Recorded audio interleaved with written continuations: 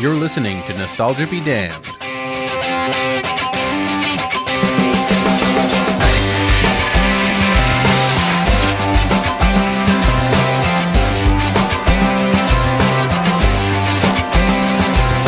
I'm not scared of dying, and I don't really care. Hello, everybody. My name is Zach, I'm Brandon. a.k.a. DJ Jello Cup. Why Jello Cup? I was out of ideas. You're listening to another episode of Nostalgia Be Damned, the show where we take some of your favorite movies from the 1990s to the early 2000s, and we rip off said rose-colored glasses you may have about these movies. Oh my God. And then we break them in half and throw them back in your face and, call you names. I was just What are washing you down. Dude, it's Oktoberfest. We're actually drinking Oktoberfest for Yeah. our fourth movie for Oktoberfest. Dude, we've got some news to share. Dude, this was going to be our fourth and final Oktoberfest movie. We had a vote out where you could choose from what were the Sleepy Hollow, Freddy vs. Jason, Final Destination, and Halloween H2O.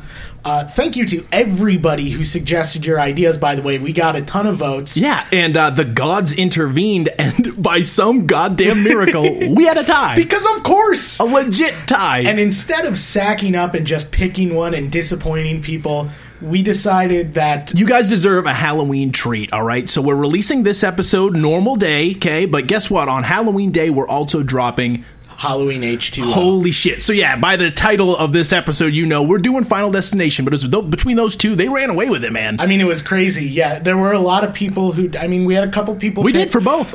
Sleepy Hollow and Freddy vs. Jason, but these two were absolutely the favorites. No far one and got away. skunked if this Yeah, was a no one got sports, if this was a I mean, middle there are school sports participation game. medals and then technically a tie, so we're living in a bad society. But it doesn't matter. If We're we just going to could- project it. Exactly. Snowflakes, dude. Yeah, whatever. But honestly, if I could do all four, I would. Oh, 100%. And that's not to say we might not Who do knows? the other two Who movies. knows? But for the sake of Oktoberfest, we are going to do Final Destination tonight, and we will do Halloween H2O and release that on Halloween. Yeah, so two, just an extra episode, a bonus Yeah. episode for you guys. You We'll still deserve be it. on track for our November listener request month. We'll let you know what movie we're doing for the kickoff at the end of this episode, but that's later, okay? Let's focus on the task at hand, Zach. Yep. Final Destination, 2000s horror thriller.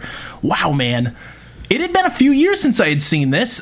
What's your history with the movie? Oh, dude. So You were rooting for this. Full no. disclosure, Zach wanted this movie to I win. severely wanted I don't this even movie to win. honestly. He could have just created Facebook accounts and hack. This could be I do want to just A Bush throw this Gore out election. there. I did not in any way skew the vote, but I was rooting for this because this is one of those movies that I remember watching when I was probably too young to be watching a movie like this. Yeah. And I remember this movie scared me off of airplanes for quite a while. Oh, so you're a little bitch. Yeah, a little baby bitch. Dude, I love this movie. But no, I did love this movie, and I loved rewatching it. I had so much fun with this movie. Not to give it away. No, this was a fun revisit. And yeah, Roger Ebert said on the back here that it's smarter and more original than most dead teenager movies, and I'd have to agree. I agree with that about 30%. Yeah, so the only thing really original going about it is its basic concept, which I think is a pretty good one for a horror movie. Oh, yeah. And his other review stated, he gave it 3 stars, and he said, it'll be a hit, no doubt, and will inspire the obligatory sequels. Like the original Scream, this movie is too good to be the end of the road. And that's absolutely true. Like, the chestnut idea here, wound up spawning 4 more sequels. This is one of the most profitable horror franchises of all time. So the first one was made for $23 million. It made $53 million in the States and $112 million worldwide. Mm-hmm. Pretty nice little hit. And New Line, at this time... This is past their bread and butter for their Nightmare on Elm Street series. I believe this was around the time they were securing the rights for this was before. They had already got the Friday the 13th series, so they were churning out sequel after sequel. And about the 2000s era, they had nothing. They really weren't pumping out anything. This was before they went back to Freddy vs. Jason. Yeah, another seminal classic. Of course, yeah. But, so this is, Robert Shea, the executive producer at New Line. They needed a hit franchise, and this was it. Like, they peddled these movies for the next 10, 15 years, and I went to see, I think from the third one on was by the time I was old enough to actually watch these in theaters, or at least sneak in or whatnot. Right. So the third, fourth, and fifth I saw in theaters.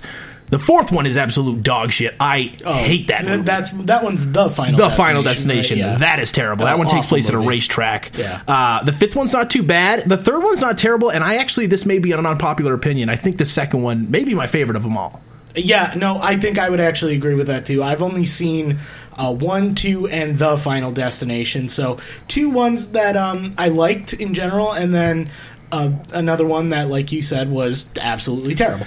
Before we get into the plot of this, let's just look at the cast here, okay? This has a cast of some early 2000s favorites, Oh, my all right? God. So right off the bat, it's Devon Sawa. Now, first off, I went my entire life thinking his name was Devon Soya, and I looked up a YouTube video specifically for this purpose because I was not 100% sure on it, and I was let down. It's like finding out Santa Claus wasn't real. Yeah, well, I'm sorry, but No, but Devon Sawa, we actually just watched Idle Hands. Zach had never seen it. We watched it for the hell of it, guys. We did this for the hell of it, and dude, Devon Sawa is about as close to a Hollywood miracle as you can get. I do not understand casting him in anything.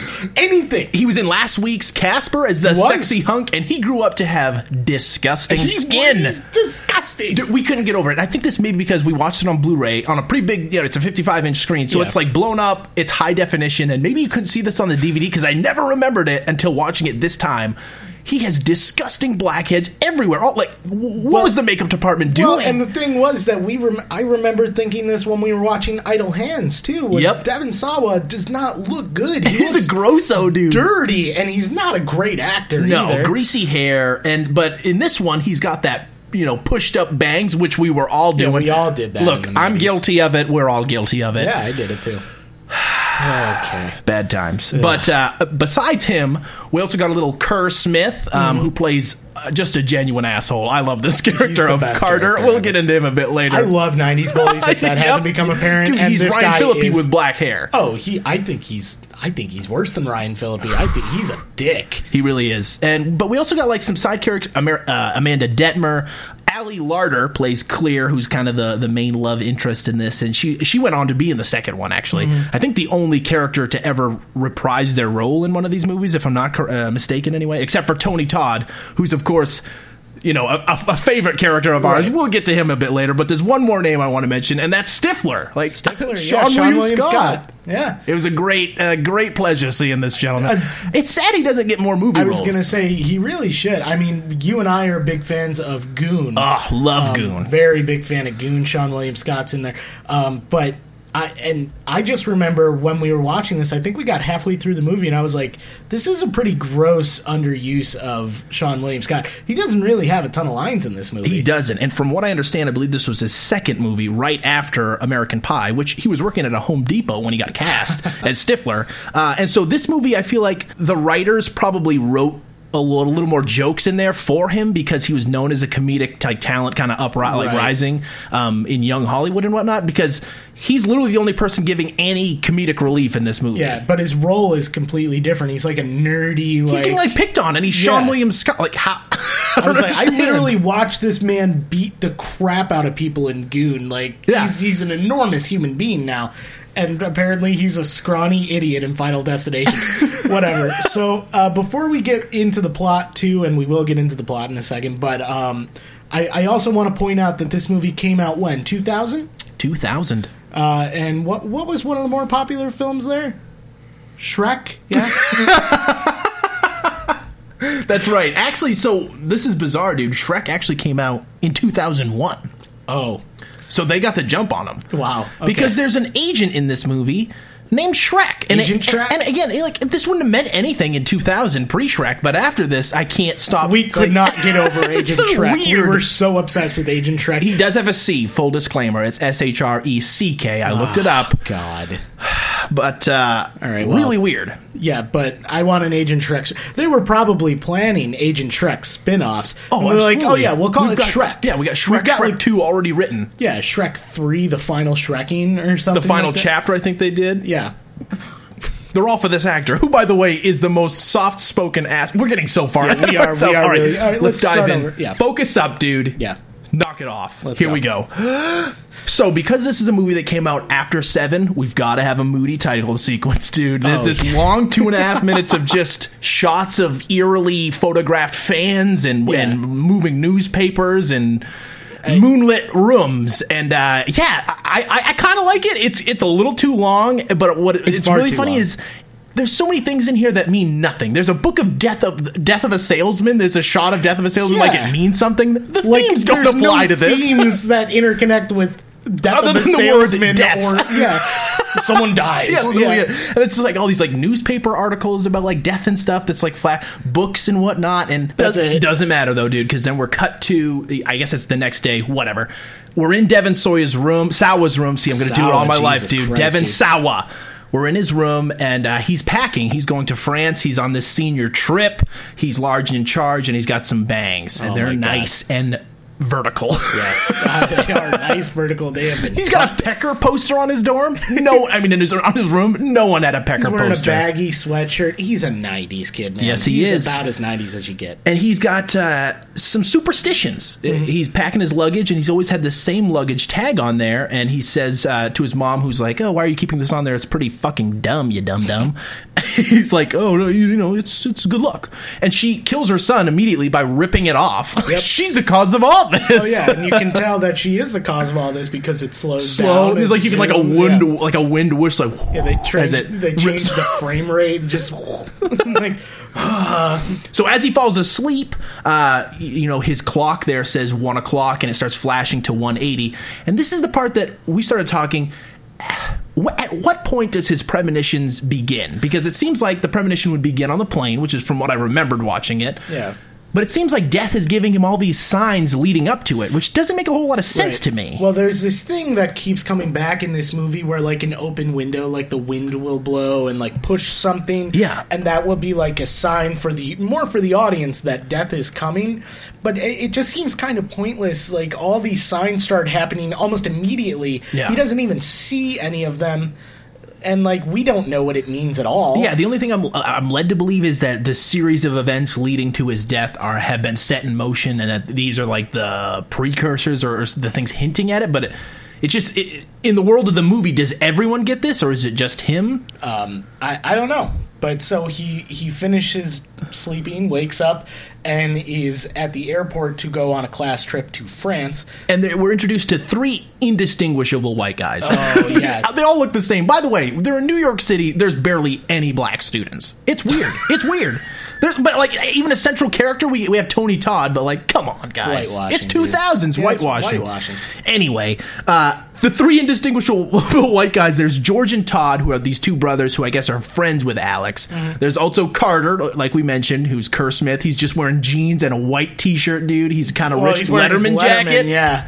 So you know he's a fucking awesome dude. So we're introduced to all these characters, and there's also Carter's girlfriend, who's this cute blonde Amanda Detmer. You've seen her in a few other movies later on. Yep. And then there's also Billy, who is Sean William Scott. And then there's also this sexy teacher, Mrs. Luton, I guess? Mrs. Luton, yeah. Big fan of Mrs. Luton. Also, so this is a French class, right? Yes, this is a French class. They're going on a trip to France. Right on. 40 students, I think, or no, maybe like 36 and 4 teachers or something. It doesn't matter, yeah. So they're going to get board, essentially, and there's all these little signs. So the first thing is his ticket's the same as his departure is the same as his birthday. 9/25 is the same, like, boarding gate or plane or some shit. I don't know. It doesn't matter. But then all these, the signs, the little checkerboard up there, everything's flashing, and it's all shot as if to, like, be menacing or foreboding, but it doesn't really give you much. It's just like really numbers flashing. Yeah, you can't really understand what any of it is either. But my favorite sign comes when Todd comes up to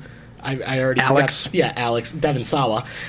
Yeah, 4 red bangs. And convinces him that he needs to take a poop. So there's so much shit talk in this movie. This is like a 30-second, like, they discuss pooping on an airplane. He's like, dude, you have to poop because let's say you eat food, then you poop on the plane, and then one of the hot girls follows you in, and they're just going to associate you with a poop smell. Dude, it's a fear we all have. Hard cut to I believe he calls it Torque a Wicked Cable is what he says. A Wicked Cable, that's right. He's a likable character. Hard cut to the bathroom. And vertical shot of both of them taking a deuce, and we're introduced to our first playing of this John Denver song, Rocky Mountain High, I believe? Yeah, Rocky Mountain High. Guess what, guys? John Denver. He died in a plane crash. In a plane crash. And they're realizing this as poop splashing in the toilet. But it's so weird. Like, I don't know why they have to do this in the bathroom, but whatever. I don't know. So he goes outside, and it's horror movie lightning out, which, by the way, they would delay the plane, right? At every airport I've ever been to. There's lightning within seeing distance of the terminal. And it's horror movie lightning, so it's happening every 20 seconds. Yeah. Sorry, we're delaying the flight. Yeah. Deal with it. And so he keeps seeing all these signs. I shouldn't be going on this plane. They're all small little things that you see on a day-to-day basis that you wouldn't necessarily even give an extra thought to. But on this day, he feels something afoot. Oh, God. One of the more insensitive lines in the movie is as they board, they're walking on, and his buddy George is like, "Oh, don't worry, dude. The plane's not going to crash. It'd take a really fucked up god to do that." Because, one, there's a baby screaming. Then he looks over, and there's this physically disabled man who's clearly in pain or something. And then he's like, "Yeah, really fucked up god." So Did the writers in the front seat of the auditorium look behind them to check the like, crowd to see how many people were laughing at that one? Like, but it was just silence, like... No, there was one guy who was like, I don't know. My uncle's disabled. Yeah, that joke was distasteful. Did not set with me. Mm-mm. Wow. Bad start. You gotta win me back, movie. Right, but so as he's seated, these early 2000s hotties come over, and by that I mean they're very color coordinated. They are. They're both wearing like you wear blue, you wear pink. You're two different. One's blonde, one's brown, and that's how we distinguish our women. Move on, your hotties. Get the titties out of here. So they come up to him and they're like, "Can you please move?" Because they asked Todd, and again he goes like, "Oh, I can't. I have a urinary tract infection." Which, by the way, that's a great way to start off trying to woo a woman. Now I'm turned on. Yeah, now I'm never looking at your penis. Your penis is infected? Tell me more, stud. So, yeah, his plan backfires for some reason, and she goes to ask Alex. He says, yeah, sure, whatever. So he goes over to move by Todd. He goes, and there's all these little things. He pulls the little latch pin or whatever that holds the dinner tray up, and it falls out. His air won't work. And these are all just like little moments that will be recalled later. Again, wouldn't mean anything in your day-to-day life. Yeah. And so Claire, the whole time also, by the way, is like watching him. You can tell she is, by the way, a philosopher of sorts. What is she reading, by the way? Okay, so she starts out reading Tropic of Cancer. What is that? It's a book. It's a very... Like with words in it? Yeah. Are those things nerds read? Yeah.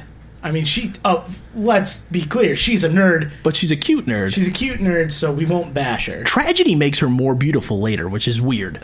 Yeah, we'll talk about that. Does that to us all.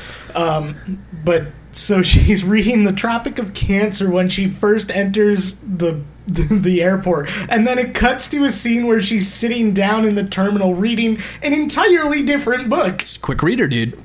or just like a attention deficit disorder. I guess. I don't know. So anyway, they're on the plane. It starts to take off. He's feeling very nervous. Then there's some turbulence or whatnot. Meanwhile, Stifler's stuffing his fucking face full of Whoppers. Oh yeah, this whole time. Because again, he like walks around Carter, who's like, "I'll fucking beat you up. You walk near me." Why is Stifler being bullied? It's probably because he's wearing a Rangers jersey, which, by the way, is clearly a black market Rangers jersey. It doesn't have like the number on the back. It doesn't have like an official NHL logo anywhere. So it finished 49th for the year, and I mentioned that because the number 2 seed here is Castaway, which had an amazing plane crash sequence, as well as Fight Club in 99, which also kind of reminded me of this, which I think both of those do it a little better, but with the budget they had here, this is pretty effective. Well, I was telling you before we started recording that I flew about 2 months ago. Brag. Deal with it. And this scene really captures kind of the uncomfortable feeling of turbulence and like the lights are flashing. Like you can tell something's wrong, and it does a pretty good job of capturing that. I'm also a nervous flyer, so that probably didn't help. Yeah. So the plane starts to literally just explode, and this is a cool shot because the flames just destroy Devon Sawa's face. It's just like his makeup's melting. Holy shit. But I like that scene, and then it gets so intense, and then boom, he wakes up. Oh my god, it was I didn't think he'd get any more greasy and sweaty, but lo and behold, the makeup department surprised me, and he's more disgusting looking, and he's flipping the fuck out, thinking the plane's gonna destroy. He jumps over his couple seats to check to see if that latch falls out from his dream previously, and it does. It does, dude.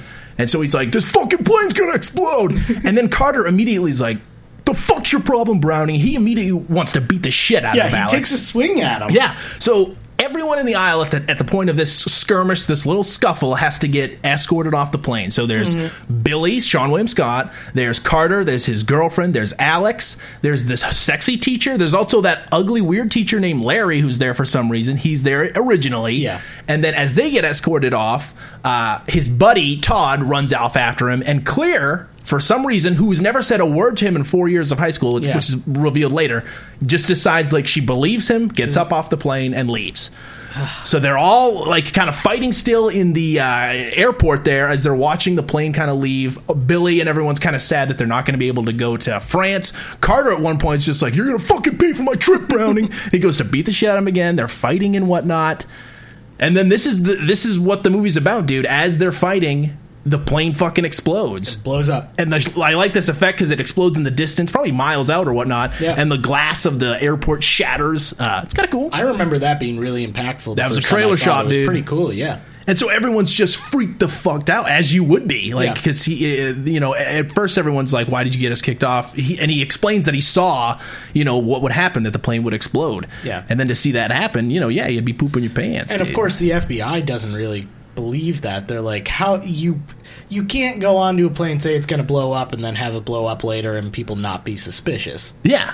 This comes after that scene where they're all just kind of awkwardly waiting in the room there, kind of waiting for their families to arrive, and that's when we get Agent Ween and Agent Shrek, dude. Oh, that's right, Agent Ween, too. Dude, these guys are the personifications of human farts. They're just like fart people. You know what would have been cool if Agent Ween was a donkey, a talking donkey. If only, dude. We messed up. One missed an year opportunity. from now. Yeah. So they start questioning him pretty much, you look so guilty in this. Whoa, give us anything, yeah. And so pretty much he explains his story, and we keep cutting to a few of the people. They seem to be having survivor's guilt, like, "I told Larry to go back on the plane, he did, and Miss Luton's now a sexy, sad teacher." Yeah. Not good. No. Sexy sad. So the family show up to console all the kids and whatnot, and we get this little news story, which is basically showing kind of the rubble, the devastation of this plane crash. They're like picking up someone's leg? No, it's really like scandalous news footage. Not good. Fake news. Yeah, exactly. So Sal was on the couch, ugly crying.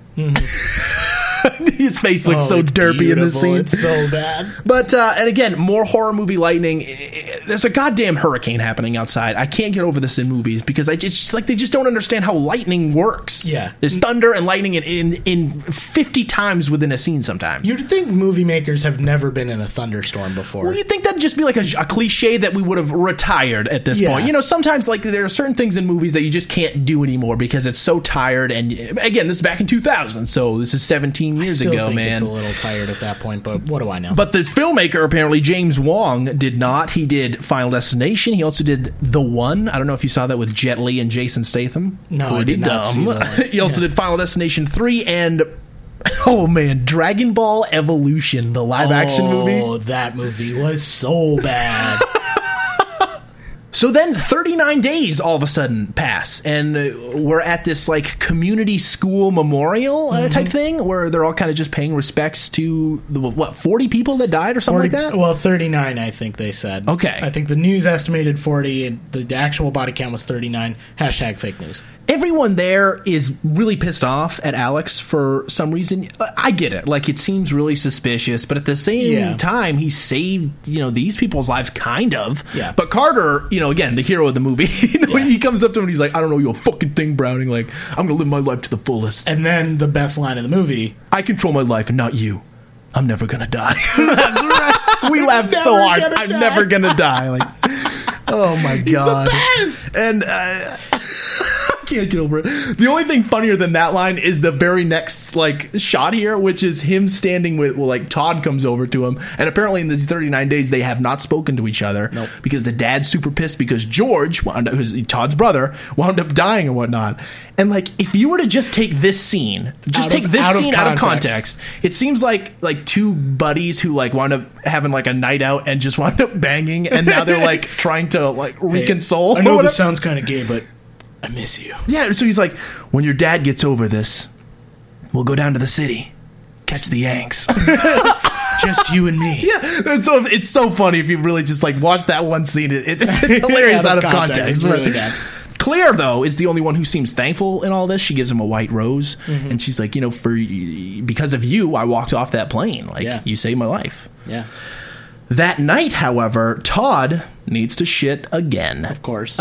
So he goes into the bathroom, and this is the scene that I will say is probably the most memorable from this for me, I think. What, 30 minutes in, then we have a second poop shot? Yeah, me too, dude. Yeah, again, it's not the poop shot, dude, but the death scene itself is a this pretty fun one. Pretty brutal, yeah. And what I will say is, for the most part, this is the only death in the movie that seems like specifically manipulated by death and not just a household accident or some accident. Like this one, the water is moving from the toilet seat and it's specifically manipulating the events.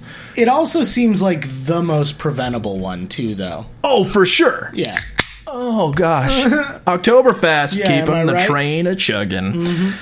So 32 minutes in, dude, we got 2 shit scenes. I'm digging that. No, so we mentioned it earlier. The water from the toilet starts dripping and starts forming like a puddle, and it's all this foreshadow. Oh, how is he going to die? And that became really the whole thing about this entire series was just like, how can we get these people to die? What's Right. the fun Rube Goldbergian way we can off these characters? And how can we make you think one thing's about to happen and have something else entirely different happen? It's all misdirection. So this is all cross-cut with then we're Devon Sawa's room.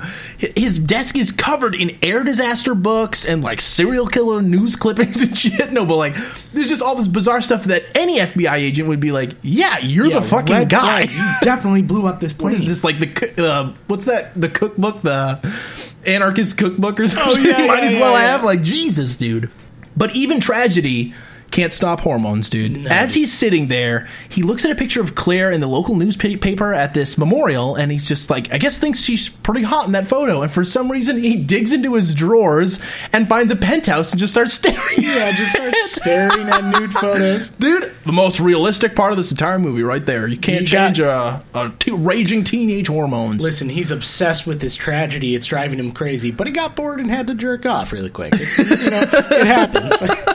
So meanwhile, Todd starts shaving with 0 shaving cream, no water. He takes an old fucking razor that no like one a uses single anymore. blade razor that no one's ever used in the last decade. And shock of the century, he cuts his neck accidentally. But again, what was he trying to do? This is the stupidest thing about I this don't scene. know what's happening. He's like shaving against the grain. If you watch just plot points, how he literally walks into the bathroom, like looks at himself in the mirror, takes a shit, gets up, looks back in the mirror, picks up a himself. razor, cuts himself, then starts trimming his nose hairs, and then goes, "Oh fuck, I got to pick up the laundry that's hanging off." Like, it's the weirdest series of events as you walk into What a are you bathroom. doing in this bathroom? Yeah, man? it seemed like you had no agenda other than to poop and get out. You'd Poop be and alive. Get your business done and move on. You probably wouldn't die. Then back to the room there, an owl shows up in Devon Sawa's, and he's like flips out, and then he gets a little sad because he's been, masturbating in the face of tragedy or whatever. No, he's not really masturbating, but he gets sad, ashamed of himself, puts away the magazine, and then throws another one at the owl, which gets shredded into the fan, which gives him his first little sign that something may be afoot. It's just this little news clipping that says, Todd. And does it really, it never gives him the names of anybody else. It just Again, tells him that Todd's I feel dying. like maybe after this one scene, like the writers were like, we can't do this for every death. Right, yeah. This is just this one thing to kind of set it all to up. just, push in motion that things are going to happen. So then finally, dude, this guy gets it, Todd. He slips on the water.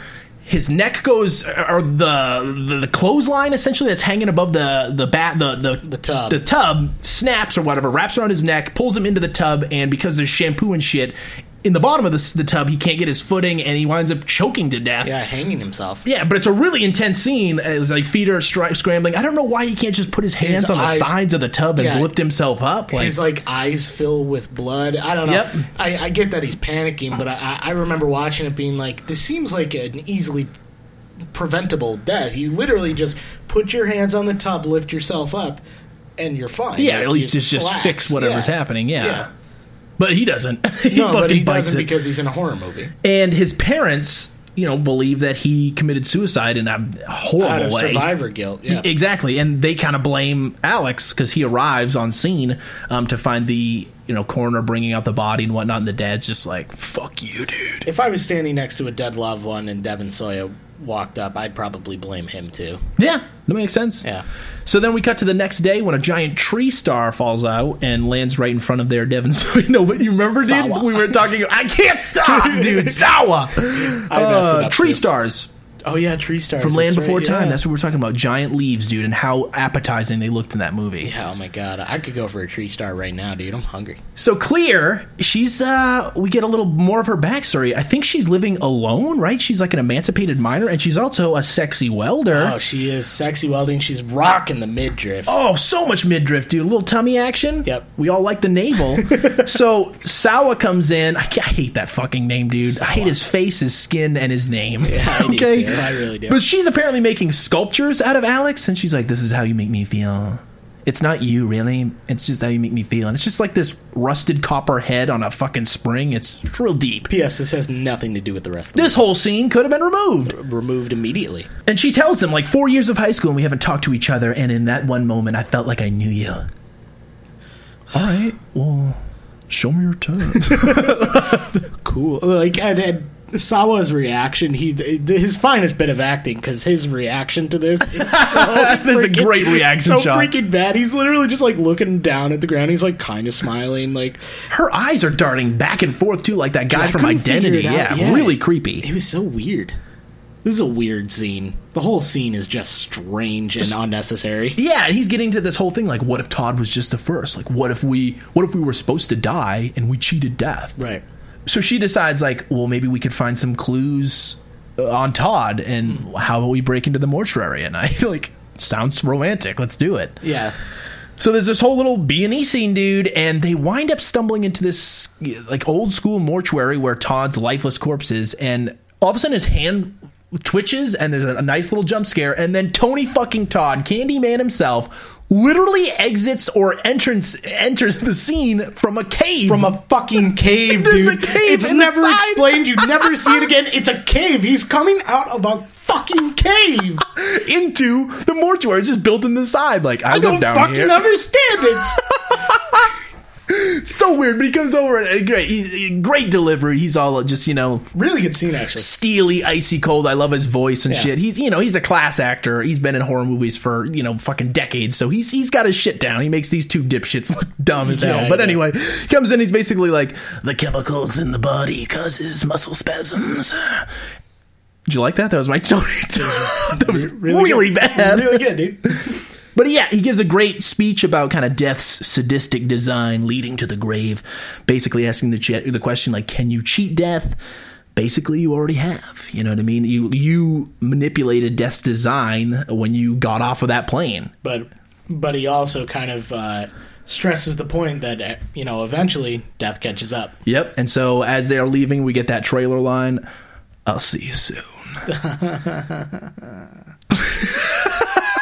Really genuine laugh. I like that, dude. Yeah. So then we cut to this outdoor cafe, and they're chatting about kind of omens and whatnot, and he has this idea that, maybe we've set in motion, the chain of events that are leading to our death.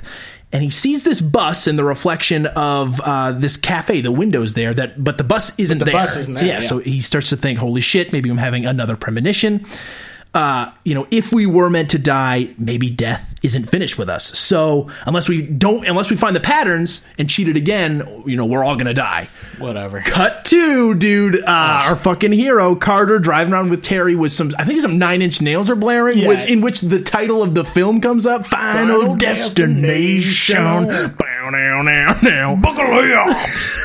Dude, it's so good. So yeah, he's driving, and then conveniently, all the characters affected by this are in one spot at the same time. Sean William Scott comes driving up on a bike, and then the sexy teacher walks out of the cafe, and they're all just all there. And so basically, Terry, the blonde girlfriend of Carter, is pretty much like, I'm done. Like, this is bullshit. If you want to spend the rest of your life like kicking the shit out of Alex, then you can just drop fucking dead. And then boom, And then the fucking bus hits, dude, and it cuts to this Alka-Seltzer water and whatnot. And we were actually talking about this, like, this was a really long, like 30 seconds of nothing happening after this amazing death scene. Like, it's really good. Yeah, like, it's it takes you by splatters. surprise. It's crazy. It's pretty It's really solid. good. And I watched some of the behind the scenes and whatnot, and the filmmakers were like, we had to put in like 30 seconds of cushion of just like shots setting up the next scene because the audience was roaring, like just cheering after that one scene, dude. What a fucking congratulatory pat on the back. I Yeah. love it so much. Like, yeah, they were too fucking entertained, bro. They were mean- missing dialogue in the next scene. We had to reshoot. Fuck me. Final Destination for life.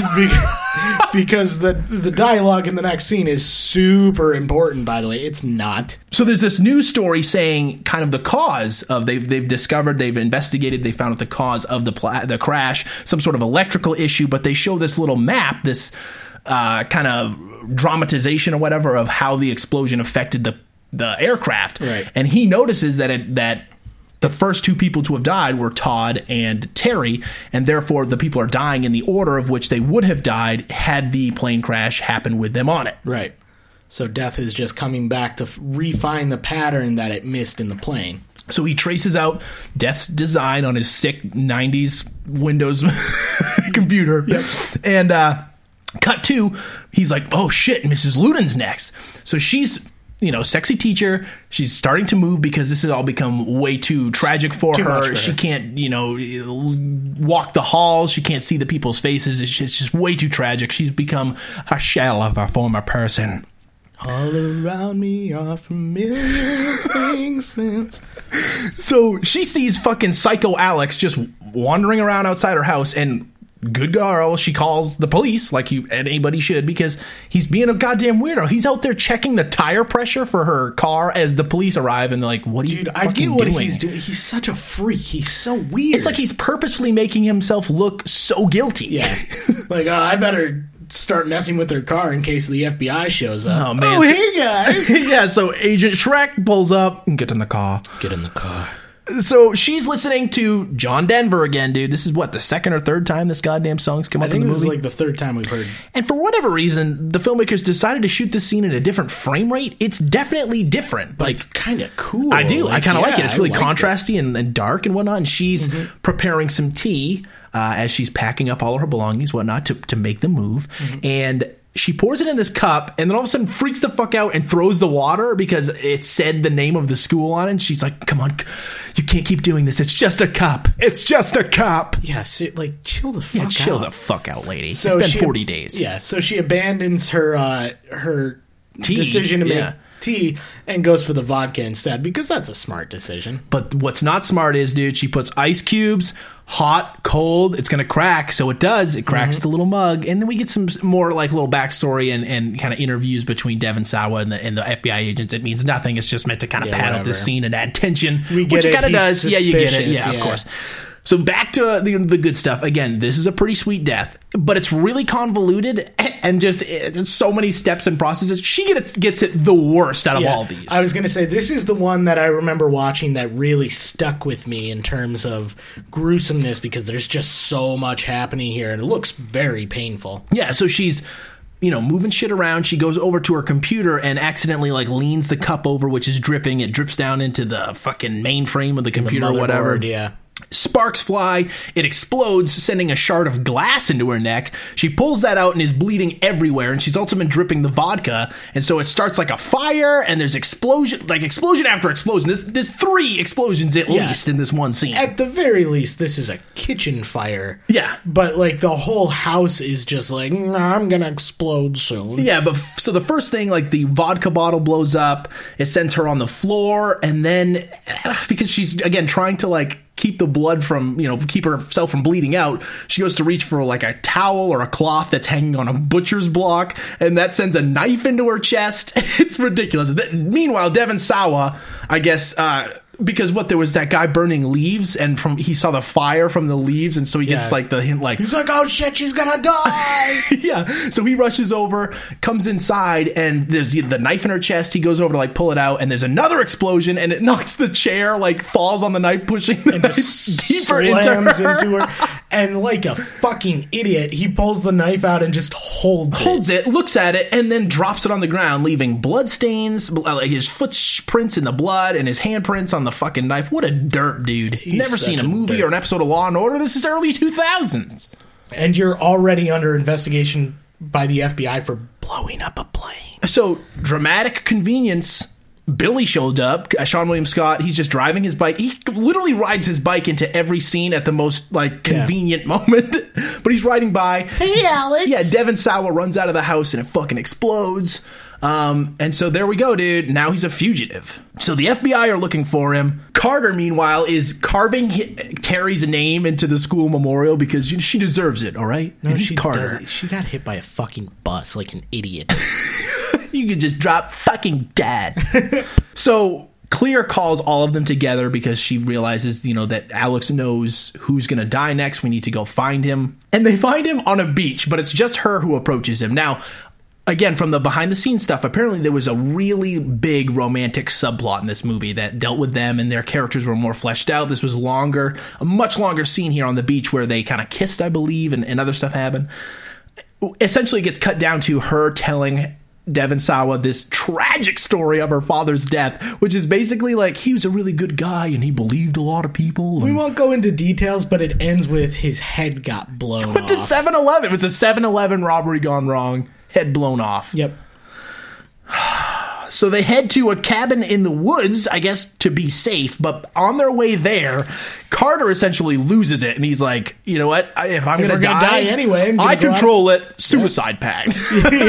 Does a huge group decision and suicide packs 4 people immediately. So he pulls like a Tyler Durden, like, just let go. Yeah. Of the He's driving with no yeah. hands. He's speeding through intersections. And Stifler's doing a fucking comedy routine this whole time, like, I fucking hated French class or some bullshit like that. I'm gonna vomit. I should have felt up Chrissy in the pool. Yeah, like just all his mistakes and regrets throughout life, he's shouting out loud. Yeah. Good stuff, dude. Really funny. So finally he comes to rest or stop on some train tracks. The train is coming, though, and Carter's like, I'm not getting out. And they're all like, open the fucking door, Billy, who's paralyzed in fear for some reason. They get out, and they're like, Carter, get out of the fucking car. And eventually they convince him, and he's like, it's not my time. He goes to start the car, but fuck, dude. Death's intervening. Oh, shit, dude. Maybe it is his time. But wait. So Alex goes to save him, and his seatbelt won't break. He can't get out of the car. His car's locked, and the train's so close. And this is, I would say, a poor and also kind of good editing job, because it's edited in a way to make you believe there's literally no time. Like, it's really suspenseful because it keeps flashing back and forth, the train coming and him trying to pull him out. I'm like, let go. But it makes no sense. But the editing cut doesn't show them jumping out of the way. It looks like they get hit. They should be dead. Like, it makes no sense.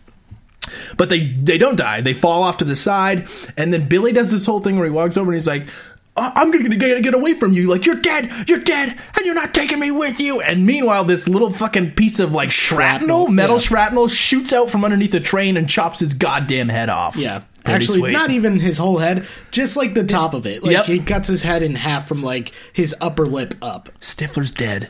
Carter pissed himself. Fucking hilarious. And then, dude. Devon Sawa was like, fuck, I'm God. Like, I intervened. Like, it skipped him. You were supposed to be next, Carter. And then it was supposed to be Billy, and it skipped him, went to Billy. I'm fucking God. And I'm the next one to die. So he runs off to the cabin. Yeah, and so there's this stupid scene of him safe-proofing this cabin. He's putting, like, fucking corks on nails and like locking everything duct up. taping everything. It's so stupid. Eating, and then eating this disgusting white canned ham, I think it is. Substance with, like, gloves on. A plastic spork and, like, gloves. Yeah. And so as he's doing all this, because he's just, like, watching his surroundings, waiting for death to come get him or whatnot, the wind blows in, blows this bag over, hits this fishing pole, which opens this door, which sends this knife almost through the door. But he sees all this happen. He jumps up to close the door, and the knife almost comes through. And he's like, "Fuck you, Death! Like, I did it, bro." But that makes no sense because the knife wouldn't have got to him where he was sitting. Had you not moved,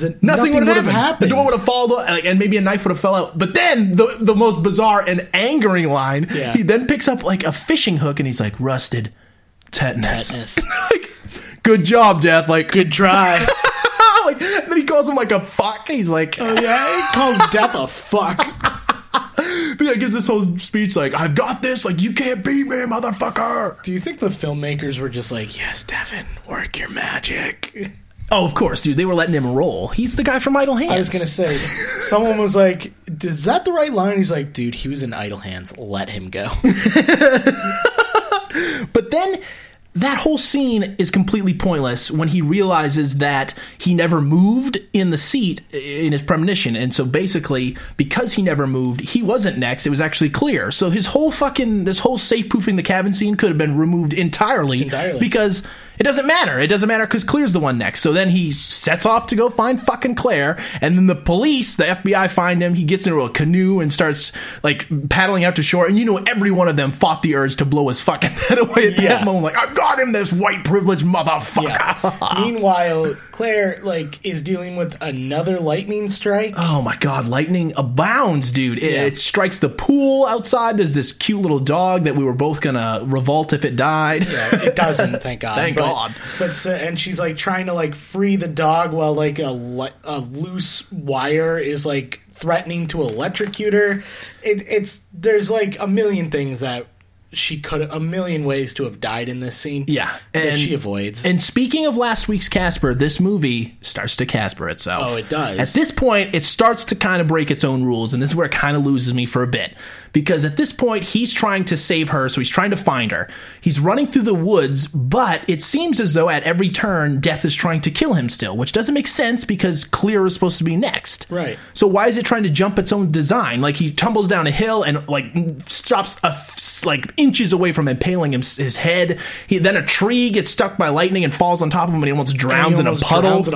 Yeah, man, that's the fucking worst way to go ever. What a bitch way to die. I drowned in a puddle. But yeah, Clear is again kind of cheating her way through death. Like, all this shit's going on. There's fire and fucking sparks and all this shit. And he winds up finally getting out of this miserable puddle. Like, what a derpy douchebag. And he looks gross still. He just looks disgusting. But yeah, it just makes me think, like, what constitutes cheating death? I guess someone has to intervene by the logic of this movie or series, whatever. Claire is now trying to drive away from the house, I think. That's right, yeah. She's in a garage, and through this whole convoluted series of events, like some kerosene falls. And, as you said.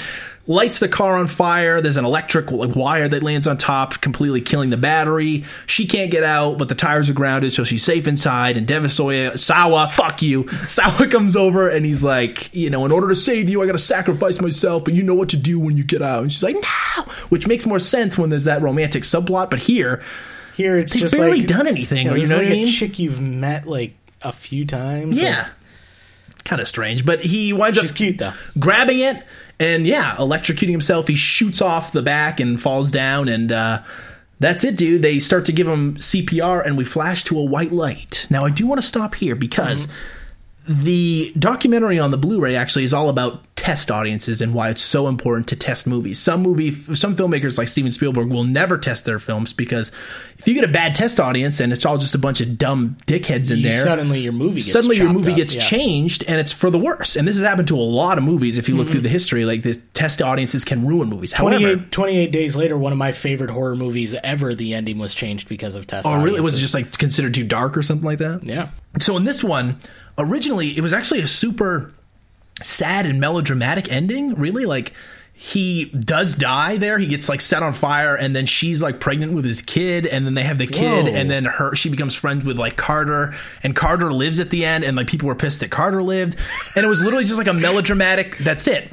Which I also want to say, which would mean that no one would die after an hour and 13 minutes in. We paused this at Billy's death. The final death happens at an hour and 13 minutes until the final frames of the movie in the reshoot, which I guess cost $2 million. And the executives were like, we're so thankful we did, because literally everyone coming out of the theater was like, imagine you just have like this, the whole movie's like built on this, it's fun, the deaths work, like, right. And that's what the executives like, the deaths work, we need to go back and give them one last hurrah. So instead we get this ending, which I'm so glad they did, because apparently they said like people were cheering at the end, and whatever. That aside, it is a fun ending. So cut to, I think it's 6 months later. 6 months later, they're finally taking their trip to France, dude. Yeah, Alex, Carter, and Clear. Alex and Clear, for some reason, both blonde now. Well, probably because they had to reshoot. No, exactly. Yeah, they probably come back from some other movie or some shit. But yeah, and they're dating now, of course, because they're holding hands. And Carter's a badass. But fucking Alex can't let it go. He's like, something confuses me. And I'm not going to get into what confuses him because it also confuses me. I have no idea what the hell he was talking Basically, yeah, he takes out... he has that sheet on him at all times, I guess, which is really weird. Let it go, bro. They're chatting at this cafe, and he's like, it doesn't make sense that, it's skipped this person but didn't do this. No one intervened with my death, so technically I should still be next. And then Carter's like, well, guess what? I'm the safest motherfucker around because you're still in front of me. Right. And then...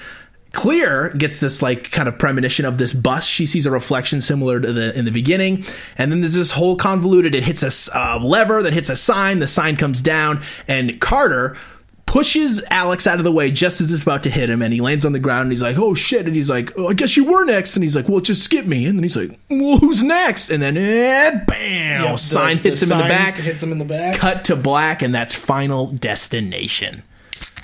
Oh, man. Holy shit, dude. What an ending, dude. And then we get this some great 90s rock song in there. Yep. I think it's I'm Not Free to Die. Yeah, something ridiculous like that. Oh, it's a movie about death. Got it. You get it? We get it. Yeah, we get it. What's your thoughts? Dude, I'm flabbergasted. I can't believe how much I actually still like this movie.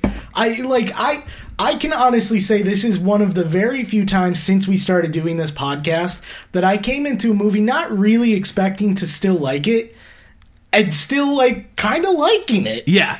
This is a logical extension of the slasher genre in this early 2000s era. You can only go so far with a guy with a knife and a mask stalking people. And this was a creative and original take on the slasher teen genre. Right. By making death this central character. How's it going to kill you?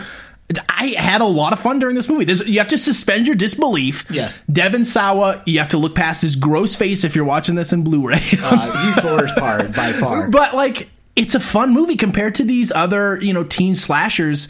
This one is, I think, one of the better ones. I mean, if we're going to compare it to a lot of the slashers and movies like that were coming out around this time, I Know What You Did Last Summer.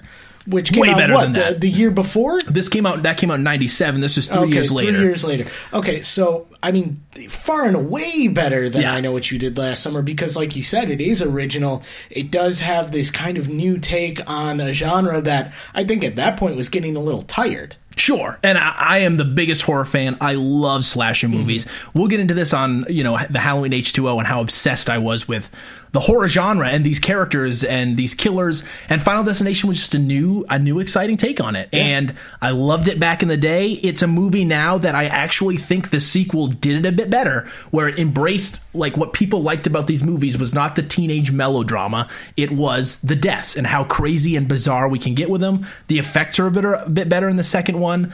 The characters, they don't have a good as a cast. The cast is definitely better here. And so I will say the first one, for being the first and probably being the best written out of all of the sequels and whatnot, is probably the best movie. This is the best one in the franchise.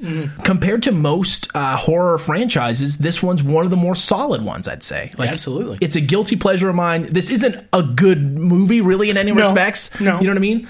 But I'm going to go kind of high on this one. I'm giving it a 55. It was an enjoyable. 55. It has a 6.7 on IMDb and a 34% on Rotten Tomatoes. Wow, so a pretty high rating considering a 34 for fans. This was and actually this was featured in, I think it was either Rotten Tomatoes or one of those critic aggregate sites list of 50 movies critics got wrong. And you know what? I was just about to say I agree with that. I think this is one where I genuinely disagree with the critics, which is not normally a stance I take. Yeah. But I think I'm going to float it around a 50. Yeah. I really did enjoy this. Yeah. I can't, I've had fun watching some of these movies, but just because we're having fun watching it. This one was one that I think if I sat down by myself and watched it, I'd still at the end of the movie be like, yeah, no, I enjoyed that to a level degree. I do have problems with it. It's far from perfect. Far from perfect. And most of these movies Devon are Sawa in the genre. Should not be in a movie.